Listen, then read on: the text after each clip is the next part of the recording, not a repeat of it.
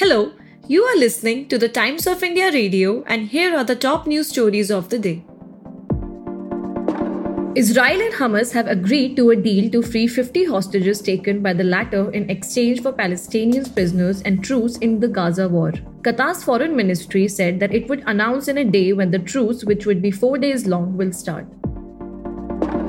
The Enforcement Directorate has issued show cause notices to Byju's and its founder and group CEO Baiju Ravindran over alleged violations of law amounting to over Rs 9,360 crore. The ED has claimed significant foreign remittances and investments were made abroad that were allegedly in violation of the provisions of the law.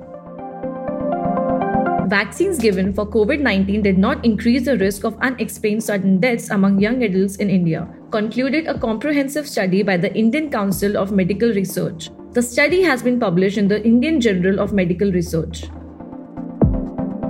The Supreme Court came down hard on the AAP-led governments in Delhi and Punjab as it continued hearing petitions on the national capital's annual toxic air problem. Among the suggestions made by the Supreme Court was not paying farmers who burn stubble minimum support price for their crop.